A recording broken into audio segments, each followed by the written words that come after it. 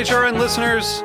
As we celebrate our 15th year, we are deepening our commitment to giving voice to the next generation of food systems storytellers, and we need your help. Our internship and fellowship programs help activate new possibilities for underrepresented and underestimated young people through experiential journalism, audio engineering, and production training. Through these unique programs, HRN helps food equity stewards build essential workforce readiness skills that expand their potential and foster economic mobility. Please consider supporting these critical programs. And with a minimum donation, you can be entered to win a dinner for two at an amazing restaurant in one of 8 cities and tickets to a concert at a great venue in one of those cities.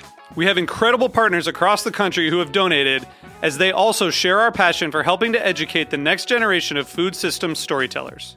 Check out heritageradionetwork.org/15 to donate and enter to win today. That's heritageradionetwork.org/15 to donate and enter to win today. And make sure you donate before March 31st. Thank you. Today's program is brought to you by Cane Vineyard and Winery, a Napa Valley winery committed to respecting the soil and dedicated to the creation of 3 Cabernet blends. For more information, visit cane5.com. I'm Linda Pelaccio, host of A Taste of the Past. You're listening to Heritage Radio Network, broadcasting live from Bushwick, Brooklyn.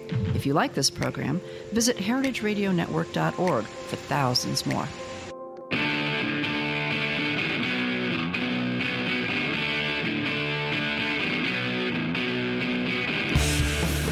Good afternoon and welcome. Happy New Year. This is What Doesn't Kill You, Food Industry Insights with me, your host, Katie Kiefer. So today, amazingly enough, I have a guest in studio. His name is Ed Friedman, and he is one of the or at least the chief executive officer of For Solutions LLC, Limited Liability Corporation. And we'll let him tell you what For Solutions is, but it's really, I mean, it sort of addresses a much bigger and broader industry that I think is going to become increasingly important. Anyway, here's his bio. Ed Friedman is a 28-year veteran of the financial industry. Yeah, one of those guys. He spent 22 years with Morgan Stanley, and he was part of the founding management team of Hightower Advisors, which even I have heard of, by the way. Wow. One of the fastest growing wealth management firms in financial services before he joined For Solutions. Our other guest who will be on the line is Dr. Nicholas Smith-Sebasto, who has over 20 years of experience working as a professor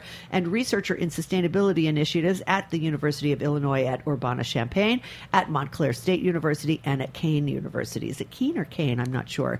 He has spent over 10 years researching and developing the system for FOR, which is Food Organics Recovery, short for Food Organics Recovery. And this is a new version of composting that I hope will change the world. So why don't you guys jump right in and tell us what is For Solutions? Well, thank you, Katie. Nick's on the line as well? Hope yes, so. I'm here. Hey, Hi, Nick.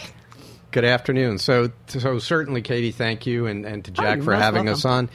I'm going to let Nick kind of take that because For Solutions and our system that we designed, or he designed, is really kind of his brainchild, and we'll give a little bit of the back history. Great. Go ahead, Nick. Tell us what it is.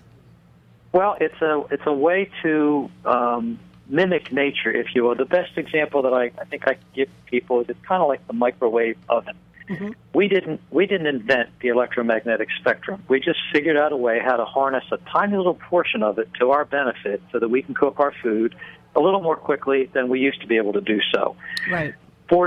The For Solutions composting technology kind of does the same thing insofar as we figured out a way to do what nature has been doing for billions of years, right, the way nature recycles organic matter, and figured out how to optimize it so that we could recycle organic matter more quickly than what nature typically does. Uh-huh. That's basically the whole idea behind it. Okay, so give us so compare it to normal. Okay, so let me start with this. There are quite a few competitors. I looked it up. Okay, industrial composting is not a new concept, but what you're talking about in terms of the accelerated method that you have evolved is quite different. So, for example, there's a company called ECS which processes 50 tons at a time, or up to 50 tons at a time, in their containerized unit.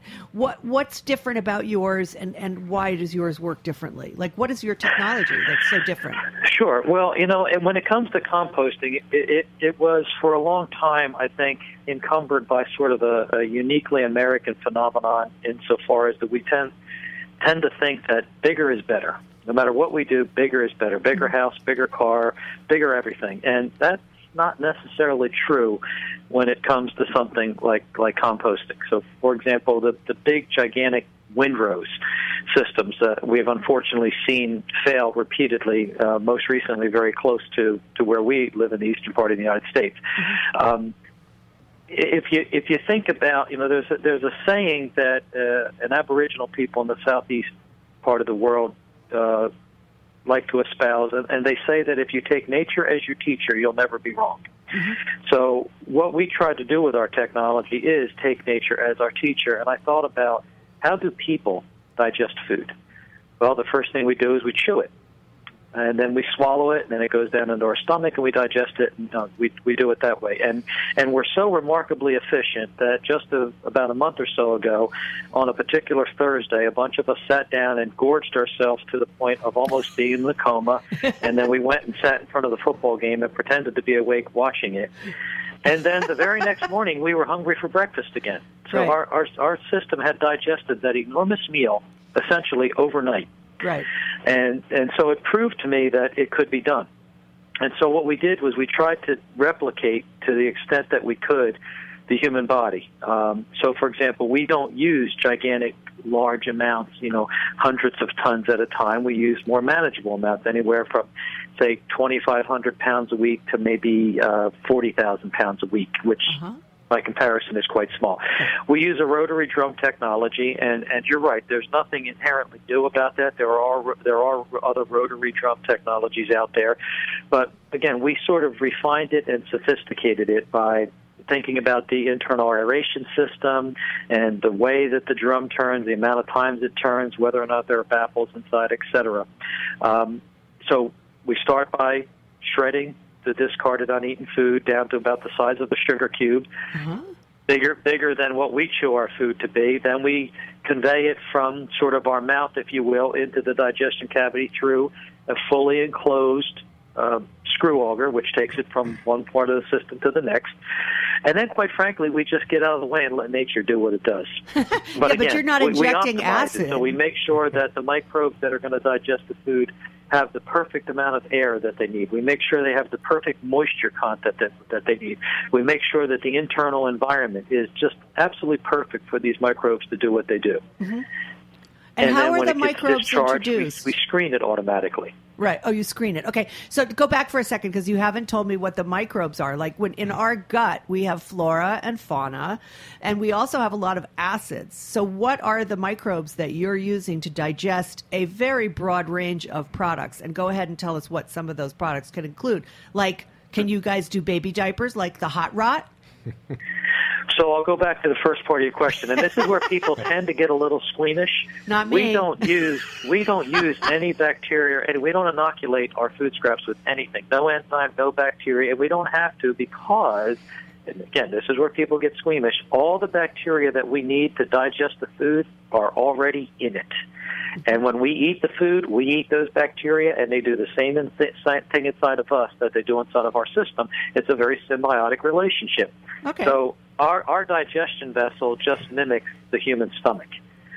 Cool. So what we can digest anything that people can digest. So meat, grains, fruits, vegetables, dairy. The other things that we can put in there are things that we don't eat, things like bones and shells, but that doesn't mean that they can't be broken down. They can be. They just take a little bit longer. Right. And so they go through our system as well. Our system is capable of processing soiled diapers, although that we chose not to focus on that deliberately. And the reason for that is there are already systems out there that can handle composting compostable soiled diapers. The issue is once you have what we're calling soil, let's face it, it's feces and urine, you've opened proverbial Pandora's box. Indeed, you have. Insofar as the type of detrimental bacteria that we would expect to find. Like E. coli. The advantage with... Right? Like E. coli? Right, exactly. I'm sorry, and I'm on a cell phone, so I think there's probably a little bit of a delay. So I'm sorry if I'm not hearing you when you first speak. I'll try and go more slowly. And the other bigger issue is food was sort of that thing that nobody was paying any attention to. It was just sitting out there. the roughly 36 million tons that were generated in 2011, and it's tens of millions of tons every year. The overwhelming majority of it was going to a landfill. The next largest majority was going to an incinerator, both of which have very, very serious environmental repercussions. And we felt that it was really critical to provide a technology that could at last allow us to recover virtually all of the discarded uneaten food that's generated in this country and recover every bit of it to turn it into that wonderfully rich, nutrient-dense soil amendment that we call compost. I want some right now. Now let's break away from you for 1 second and give Ed a chance here to weigh in. So you came into Forest Solutions a couple of years ago after Nick had done all this research, because you don't have an engineering or environmental background, correct? Not only is that correct, but I failed biology in middle school. But you do know how to say microbiological I can now say microbial activity, and more importantly, know what it means. Yeah. So what your role is as the chief executive officer? What does that mean? Like, how you're developing a business plan? You're the one who's organizing a sales force to sell this into the many, many, many different applications that you list on your website. Which you might as well go ahead and give us a little tour of just how many places could use this. So sure. So let's take a step back. I mean, you would ask into the Nick, microphone, please. Okay. We'll take a step back. You would ask Nick, kind of what Forest Solutions was about and the start of it. It's kind of an interesting story. Nick and I go way back. Yeah. We met 35 years ago on the track team in college. Adorable. And as I tell the story many times, Nick went on to get his PhD in environmental sciences and went on to save the world. I went to Wall Street to destroy the world. Indeed. And we have now since come back together. And Nick had designed this system, which was absolutely fabulous. First time I saw it was kind of mind-blowing and really game-changing, and said, wow, if we took this system and could really broaden it out and bring it to those areas that were generating tremendous amounts of discarded and uneaten food, the impact would be tremendous. Mm-hmm. So we formed the company.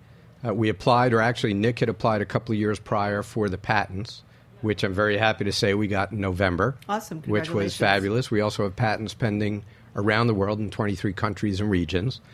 And we've started now to focus on those generators that generate concentrated amounts of uneaten food inside of closed systems. So that's a college, a university, corporate campus.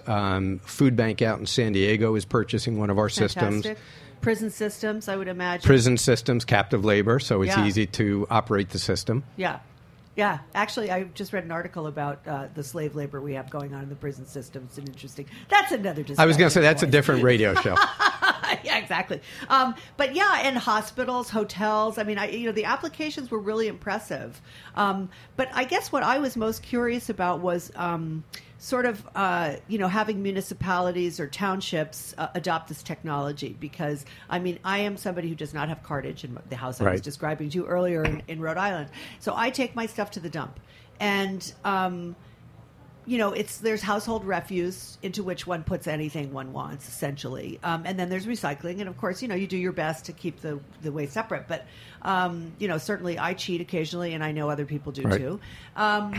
And so this kind of thing just makes so much sense to me, that all that household refuse would go right into one of these digesters. But how much does the state or municipality have, or federal government have? How much interest do they have in this? How much support would you get? And how do you sell it into a town that already has an existing system? Well, that's a great question. And I think that's kind of the future. And that's one of the things that we love about the company, because what we're seeing across the country, and I would even argue globally, is that you've got cities, states, municipalities starting to legislate the banning of food scraps in the rest of the solid waste stream. Right. We've seen it happen recently in Massachusetts, Connecticut, Rhode Island. We remember a year or so ago with the old mayor in New York, Mayor Bloomberg, when he started to refer to food scrap recycling as the last frontier. Yes, recycling. He started a composting program, actually. So we've got a lot of that type of wind at our back, so to speak. The challenge, though, becomes twofold. It's, number one, enforcing the legislation. Mm-hmm. And number two, it is creating solutions to handle that amount of food scraps for recycling. written a blog a while back about municipalities getting started. And when you think back to the early days of recycling in general, right, it took a while for adoption rates to start to really move up. Right. Well, when you think about food scraps recycling, it's even a greater challenge because if you leave it in your home, it can start to smell if you don't manage it the right way. So one of the suggestions that I made in the blog was that municipalities that really wanted to start to get into food scrap recycling for the residents in the town, start where you can control the collection, and that would be most logically the school systems. Right. All of the pre-consumer food that's prepped in the kitchen, and then teaching the kids in school to kind of plate scrape and separate out their waste. Once you get that going and you start to create a successful recycling program around the school system, number one, it has great educational benefits, but number two, when you do want to start real curbside recycling programs where you start to put the food out at the curb and it becomes part of this composting program, you've got the kids who've been doing it in school for a long time saying, hey, Mommy, Daddy, why aren't we doing this at home? And then you kind of get that groundswell, that wave start to really take off. Well, I was thinking about, like, when Bloomberg started this program. By the way, I tried really hard to get somebody from the program to come on the show. Unfortunately, they somehow didn't recognize that a radio show actually has a beginning time and an end time, and it's like, oh, well, I'm sorry.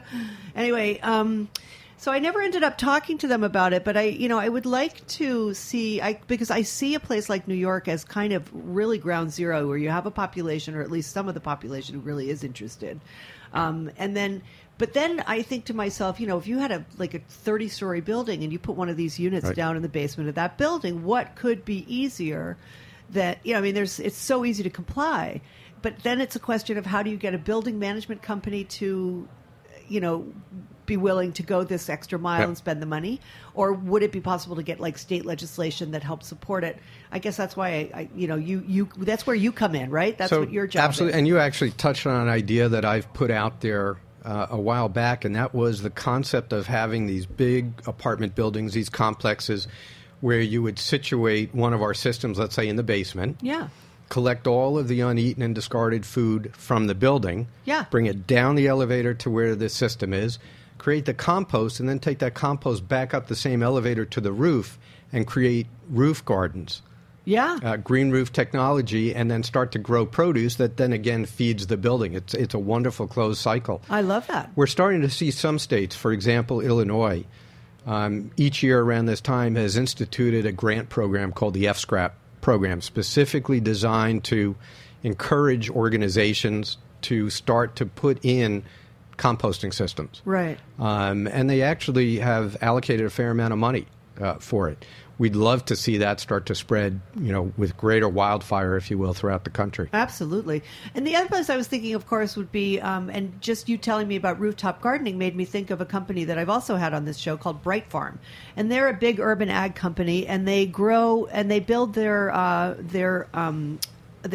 urban gardens on top of grocery stores, and they sell their produce into the grocery stores that they build. So they would be like a perfect partner for you guys. Just saying, I'll hook you up. Okay, fair enough. Anyway, give us an idea before we go back to Nick, because he's probably getting bored out there. Well, I hope not, though. Give us an idea of what it costs to run one of these things. What does it cost to buy one, and what's your return on investment? Sure. So one of the things, obviously, that we did when we started the company was an understanding around the fact that whoever is going to buy it, right, because the same folks who would love to have one are not necessarily the same folks that write the check. Yeah. So we had to create what we referred to as an ROI and an ROE report. Right. ROI is pretty self-explanatory. What's the return on investment? Mm-hmm. The ROE is a little bit different, and it's actually a phrase that we coined, and that stands for return on environment. Yeah, and much harder to quantify that. Well, what we've done is utilizing the EPA WARM model, and I'll have Nick touch on that in a little bit more as we go on. But we've taken that EPA WARM model and taken a look at a particular institution and said, what are you doing with your uneaten food now? Are you sending it to a landfill, an incinerator? Mm-hmm. How far are you trucking it?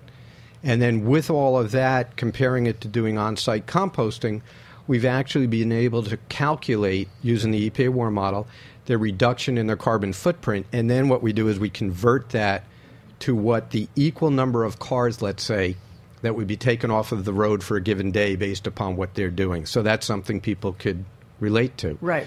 That's the very report that we quantifiable. created. That part of it, as we say, tugs on the heartstrings, but we know we need to tug on the purse strings as well. So the ROI report will take a look at the cost of the system, either as a direct purchase or a leasing arrangement that we have, and compare that to your current disposal costs, as well as the money that you're spending on fertilizers and soil amendments and the like. So depending upon what part of the country that a particular purchaser may be looking at will determine the return on investment, the percentage, the break-even point. Mm-hmm. There are parts in the country where hauling and tipping fees to remove this, even though somebody like yourself has to take it to the dump, could be as low as $38 a ton. Mm-hmm. Or if you look in New Jersey, the state that we're from, there are parts that are upwards of $140 a And ton. tipping fees, you mean like when they tip a dumpster? Yeah, when they bring it Is to that a what you're landfill. Right. So they've got to pay the hauler to take it there, and then Yeah. they've got to pay the landfill to actually tip it. That's right. There. So we've seen ROIs that have been as short as 3 years, break-even point. We've seen them longer, closer to 6-7 years. The beauty of our system is it's made entirely of stainless steel. Mm-hmm. So you could pour, as Nick says very often, hydrochloric acid inside the drum, leave it there for 20 years, come back, and it's done no damage to the drum. That's the beauty of stainless steel. I had no idea. So with the exception of the motors on the system that have to be replaced every 10 years, give or take, there's virtually little maintenance that needs to be done. So the ROI on a long-term basis, because this system can operate virtually forever, is tremendous. It's off the chart. Fantastic. So we'll take a short break right now for a sponsor drop. And we'll be right back with Ed Friedman and Nick Smith-Sebasto. Talk more about 4 Solutions, an industrial composting model.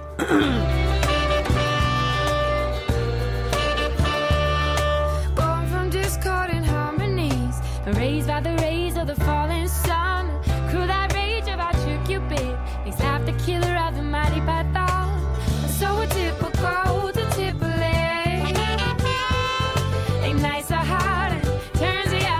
Today's break song is Daphne and Apollo by Odetta Hartman. You're listening to heritageradionetwork.org.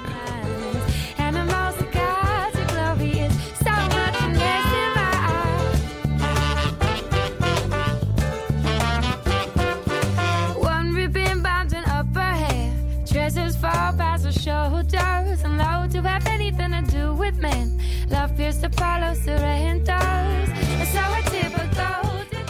This is Chris Howell from Cane Vineyard and Winery, calling in from Spring Mountain above the Napa Valley. Thank you for listening to this show. In our industrial world of highly processed food and wine, we support the values of Heritage Radio Network. All of us at Cane encourage you to seek out individuality and beauty in everything you eat and drink. To learn more about us, go to cane5.com. But she moves more swiftly than the lights. You're listening to What Doesn't Kill You on that. Am I starting now? Okay. Sorry about that. You're listening to Heritage Radio Network. This is What Doesn't Kill You, Food Industry Insights. I'm your host, Katie Kiefer. I'm talking today with the 2 guys behind 4 Solutions, LLC. You can look it up on the internet. 4 stands for Food Organics Recovery.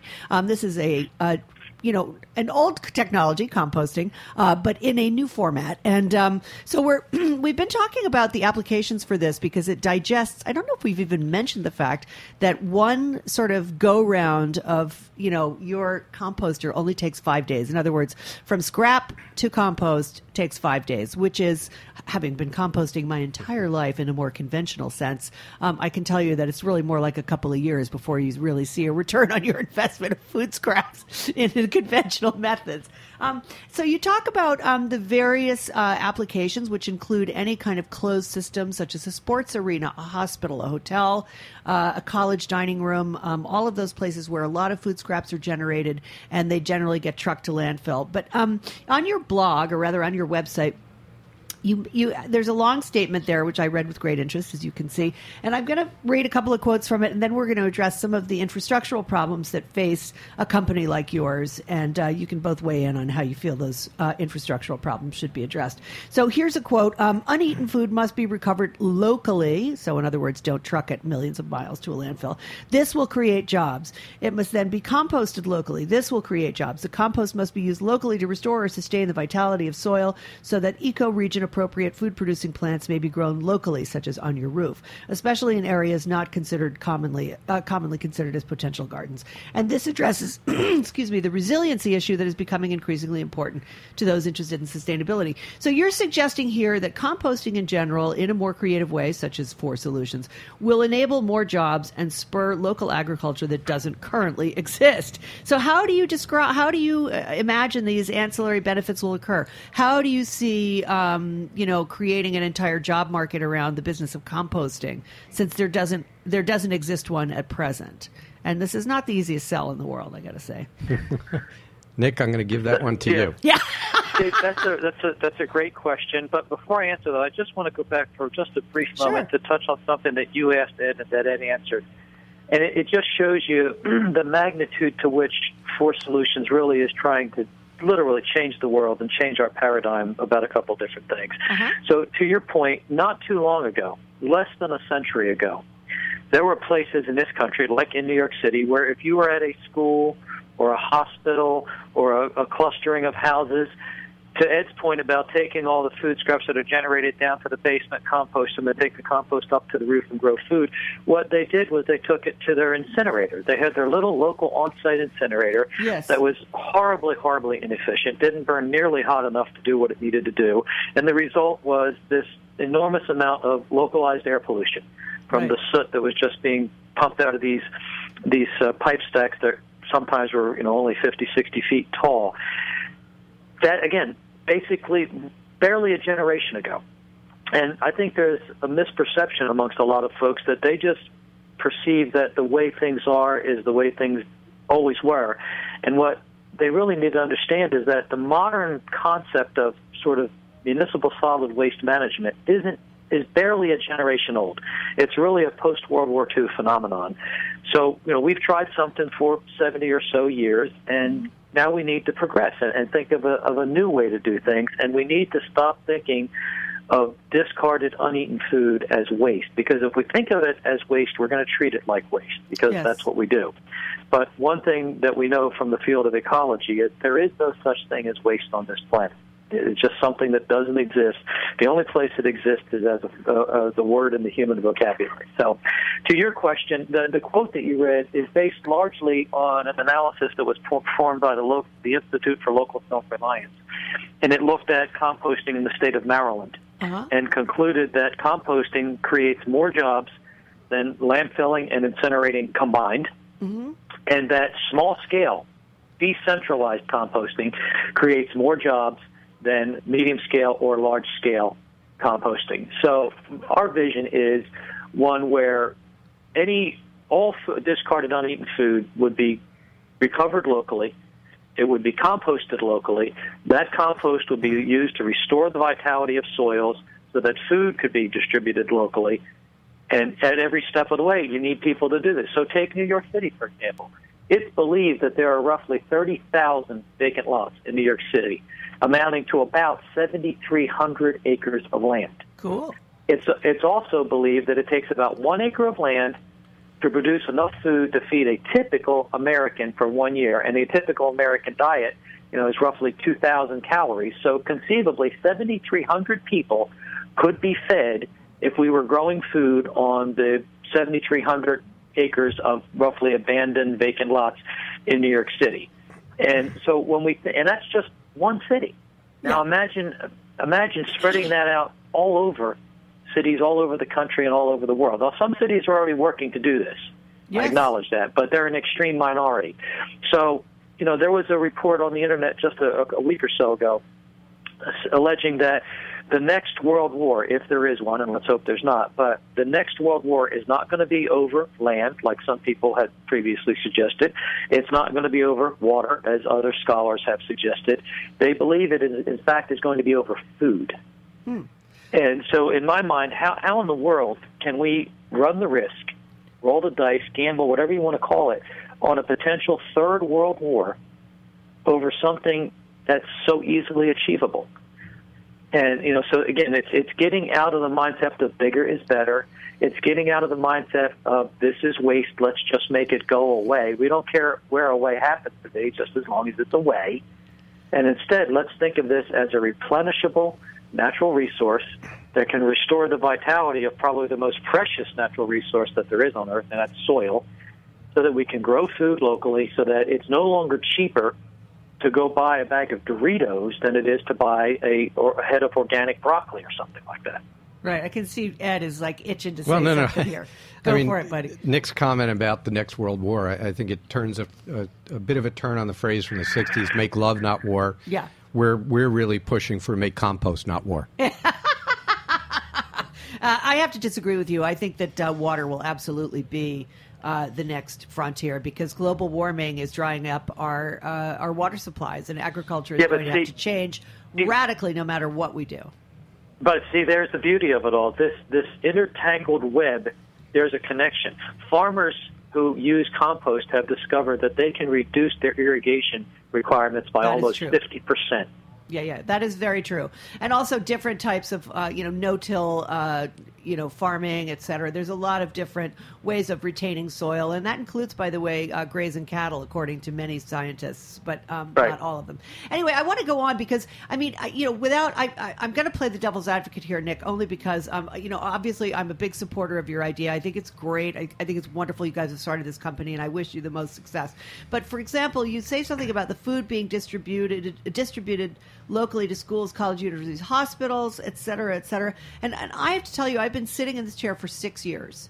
And the biggest issue that comes up over and over again as I talk to anyone involved in food and social justice, in agriculture, no matter what it is there is no regional distribution network at present, and there is no venture capital going into that sector. And this is where I find all of these ideas like re-regionalizing the food supply, doing a composting system such as you suggest where it's distributed locally. I just don't see that happening. In other words, that's sort of like you're putting the cart before the horse. Until that distribution network exists, this product, along with any other prototypes that are of similar design or intention, is going to have a very hard time getting a foothold. And I just wondered if you guys had really thought about how to bring that distribution system into play along with growing out your business. Like, I don't see them as divorced from one another. I see them as intertwined in a way that is, really your success depends upon it, in my opinion. So how do you respond to that? That's why programs such as yours are so important, because we need to make people aware, first off, that this technology exists. Because I'll tell you, Ed and I, we probably do about a dozen different conferences a year where we go there as an exhibitor, and the overwhelming majority of people who come to our exhibit consistently say the same thing. I didn't even know this technology existed. Right. So we need to get the word out to that. And, then I'll be brief so that Ed can chime in. But to me, I sort of build myself around a couple different concepts. One, obstacles are what you see when you lose sight of your goals. So if our goal is an equitable, fair, and just society, then we have to make it happen. I love you. The other one I think about is and I don't know whether this is legitimate or not, whether it was Hollywood's artistic creativity, but I think it's a magnificent line. There's a scene in the movie Patton where Patton is standing on a hillside overlooking a column of tanks and trucks and such driving down the road, and he has some observers there, and he turns to them and says, "Gentlemen, look at that. Compared to war, all other forms of human endeavor fade in significance."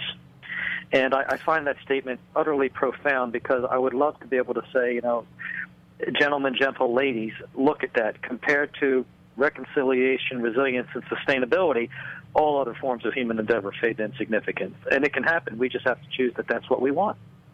Yes, I agree. I'd love to see us choose that, what we want. And I'd love to see us choose certainly a practical solution, such as you and Ed are working so hard to develop in the country. And I certainly wish you the most of success. But I want to just move on real quick, because there's more to this. Okay, so if an institution elects to initiate this composting system for Solutions Food Organics Recovery, what are the costs and infrastructural needs associated with the collection and the separation of the garbage or the food waste? And how, again, it goes back to this distribution issue. If say I'm a college and I decide I want to buy one of your composters, what is it going to cost me to figure out how to get all of those food scraps into one centralized location? I'm thinking of, for instance, where my daughter goes, UMass. Right. 22,000 kids, they serve 45,000 meals a day. Okay, so how, without increasing their budget hugely, how are they going to address moving that food waste around and separating it? What's your vision there? So I think we have a live example of it. So there's a university in New Jersey that has one of our systems. It's what we call our Model 1000. It processes a half a ton of food scraps a day. Excellent. Every day from all of the various kitchens on campus, both in the pre-consumer and from the post-consumer, and we'll talk about how they do that. Okay. They collect it, put it in 5 or 10-gallon buckets. They bring it over once a day, or they bring it over, I guess, during the day to the system that they have on campus. And then once a day, they process that through the 4Solution system. Again, to your point before, it takes 5 days. At the end of 5 days, they're offloading the compost. They had associated with the school a 6-acre farm. So almost all of that compost went directly onto the farm. They would just go dump it, till it into the soil. Yeah. Then that farm was growing the produce that was served in the on-campus farm-to-table restaurant as well as the cafeterias. Right. So there's a perfect perfect situation or example of a closed system where they were taking all of the uneaten food, processing it, taking the compost, bringing it to a farm that was on campus, and then taking that produce and serving it to the students and to the restaurant that was on campus. And what did it add anything significant to their budget? I mean, that's what I'm trying to get at because here. Is what did it cost them to initiate this besides the investment of the machine? Aside from the investment of the machine, which was offset by their annual cost to dispose of the uneaten food, the system was run by folks that were already on staff as well as student volunteers. It was a great educational opportunity for the students. Right. Yeah, I see this going gangbusters in colleges. It was huge. I got to hook you up with the guy at UMass because he would love this. Well, we'd love that. We'd absolutely love that. But if you think about it, you have your kitchen workers and your maintenance folks that have to deal with getting rid of the garbage or, without offending Nick, the waste, the uneaten food anyway. So to bring it to a centralized location, the beauty of our system also is this system at this college in New Jersey was located about 30 or 40 yards behind the largest dorm. And it was right behind the student center, which had a big cafeteria, and it was also right next to a beach volleyball court. The point I'm making there is that there's virtually no odor associated with it. So you can locate this centrally on a campus without having to worry about offending people with odor or attracting rats or insects or any of that type, or noise. So it's a beautifully environmentally friendly to the environment that we're putting it in. It's very cool looking. Thank you. Well, I won't, Nick. Good job, Nick. But it doesn't add much to that cost at all because they've already got to deal with it on campus. In many ways, it reduces costs not only for the hauling and tipping that we talked about, but also the school's no longer buying fertilizer. They're not buying chemicals. Right. It's all natural. So it's all okay. Well, we're going to get to that in a second, but the next question I have is definitely for you because we've got to wrap this up in a couple of minutes. Nick, this one is definitely for you. So 40% of our food goes into landfill. Have you yourself made any calculations as to how much your composting system could mitigate the greenhouse gases associated with rotting food in landfills? Because I know it's very significant. Yeah, well, actually, let's just make sure that we have some of our figures correct. Of the entire municipal solid waste stream, about 14.5% of it is food. Okay, so that's about 36 million tons in 2011. 19 million tons were landfilled, or about 8%, and only 4% or 1.5 million tons were recovered for composting, and the remaining 15 million tons were incinerated. Now, both incinerating and landfill, as I mentioned, have some pretty serious environmental repercussions. Indeed they do. It is generally accepted by the scientific community that composting will dramatically reduce the contribution of greenhouse gases associated with global climate change in a couple of different ways. The primary one, and again, why we focus on local, is the avoidance or complete elimination of any transportation emissions. Again, if we can recover the food locally and move it in carts or something like that, or like a couple guys up in Massachusetts are doing with bicycles, etc., we do it that way. Then when you use the compost and you put it into the soil, the carbon that is in the compost now stays in the soil for centuries. It's called sequestering. Yes. The general sort of back-of-the-envelope calculations that I've done are that if we were to recover and compost all of the discarded, uneaten food generated in this country in just 1 year, so tens of millions of tons, yes, using local technology so we can eliminate to the fullest extent possible transportation, the resultant reduction in carbon dioxide equivalent emissions, which is how we talk about greenhouse gas emissions, yes, to sort of standardize everything to carbon dioxide, would be roughly the same as if we were to remove millions of cars from the road. Cars, when I say cars, I mean getting 28 miles to the gallon and being driven 15,000 miles a year. And that's just to rot some food. Yeah. Now, when you combine that with the carbon that you're sequestering in the compost, it has an enormous potential to pull carbon dioxide out of the atmosphere and sequester it in the soil. And then you add on top of that the plants are going to grow much more robustly, therefore lay down much more biomass, sequestering even more carbon. Right. I believe it's a real game changer when we start talking about global climate change mitigation. And just to underscore Nick's point, excuse me, there are organizations out there right now that are trying to position compost to be eligible for carbon credits because of the amount that it sequesters. That sounds like a Natural Resources Defense Council kind of thing. Hopefully. My favorite people, my best friends. Okay, one last question for Nick, and this one is the meanest one yet. So much of our food supply, especially meat, is tainted with chemicals. And by that, I mean the chemicals that are used to promote growth, et cetera. So, for example, chickens are often raised with using some form of an arsenic, which prevents several diseases. But when their waste is spread around, which they use as fertilizer, it is obviously tainted very seriously with what was organic arsenic and becomes inorganic. This is just one example. How do you mitigate for that within your composting system, or is that simply not possible? Well, there's two answers to that. The first sort of short answer is what we know about the microbial world would probably not fill a thimble. There's just so much that we've yet to learn about it. And so giving a definitive answer is almost impossible. Fair enough. And I'll tell you just a short story. I had a colleague who lived in Texas, and the EPA had just established a new Superfund site down there for some land that the soil was contaminated with PCBs. Uh-huh. And he asked them if he could try a study on the site, and it had to go through several hurdles and clear several barriers, but was finally given permission because he said, what I want to do is I want to till in some compost, and then I want to spray compost tea on the soil. And so he did that, and a year later when the EPA came back and wanted to begin remediating the site, he kind of got called in on the carpet and was asked what did he do with the topsoil that was there because he wasn't given permission to remove it. And he said, I didn't. Why? Is there a problem? And bottom line is they weren't able to detect any PCBs in the area where he was treating it with compost and compost tea. Now, when I went through college and all of my science courses, I was taught that there was nothing on Earth that could break down PCBs. That's a human-made chemical compound. Right. Nothing had evolved to sort of digest that, if you will. Well, apparently there is something out there. We just don't know what it is yet. We've never been introduced to it. We don't have a genus species name for it. But there's something out there in the microbial world. Now, it was either in the compost, it was in the soil, it was somewhere.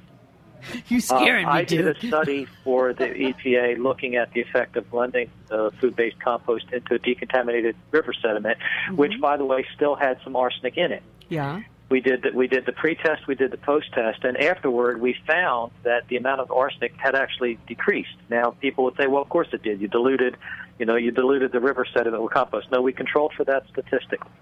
What we basically are saying is there's something going on. We can't explain it. We don't know the answer, but something caused the amount of arsenic in that decontaminated river sediment to decrease. So, in our issue, again, we're processing food.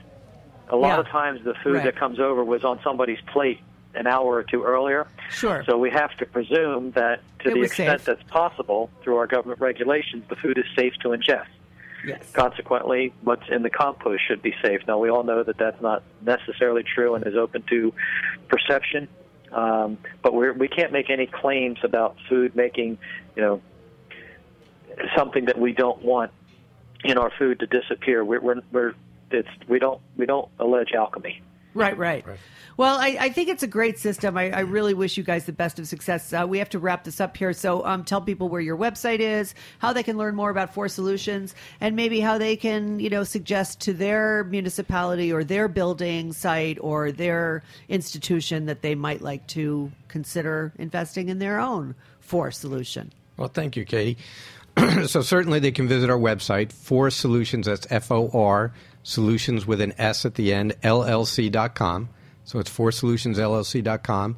They can certainly send me an email at efriedman, F-R-I-E-D-M-A-N, at FourSolutionsLLC.com, or Nick at nsmithsebasto, that's S-M-I-T-H-S-E-B-A-S-T. Excuse me, 2-0, that's too long a name, at FourSolutionsLLC.com. But we certainly appreciate you having us on and talking about the importance of composting. Yeah, well, I wish you the best of success. Let's make a date a year from now and see how many of these guys you've sold. Wonderful. We look forward to it. And then I want to be on the IPO. Fair enough. Okay. Thanks so much for joining me in the studio today, and you too, Nick, on the phone. And thanks to my sponsor, Cane Winery out in Napa, and of course to my beloved Jack Inslee. Happy New Year, everybody. See you next week. Thank you, Katie.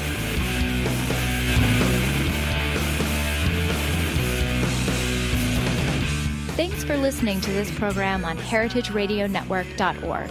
You can find all of our archived programs on our website or as podcasts in the iTunes Store by searching Heritage Radio Network. You can like us on Facebook and follow us on Twitter at heritage_radio. You can email us with questions anytime at info@heritageradionetwork.org.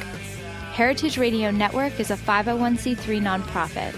To donate and become a member, visit our website today. Thanks for listening. And the theme song for What Doesn't Kill You is I Get By the Dead Stars. Again, thanks for listening.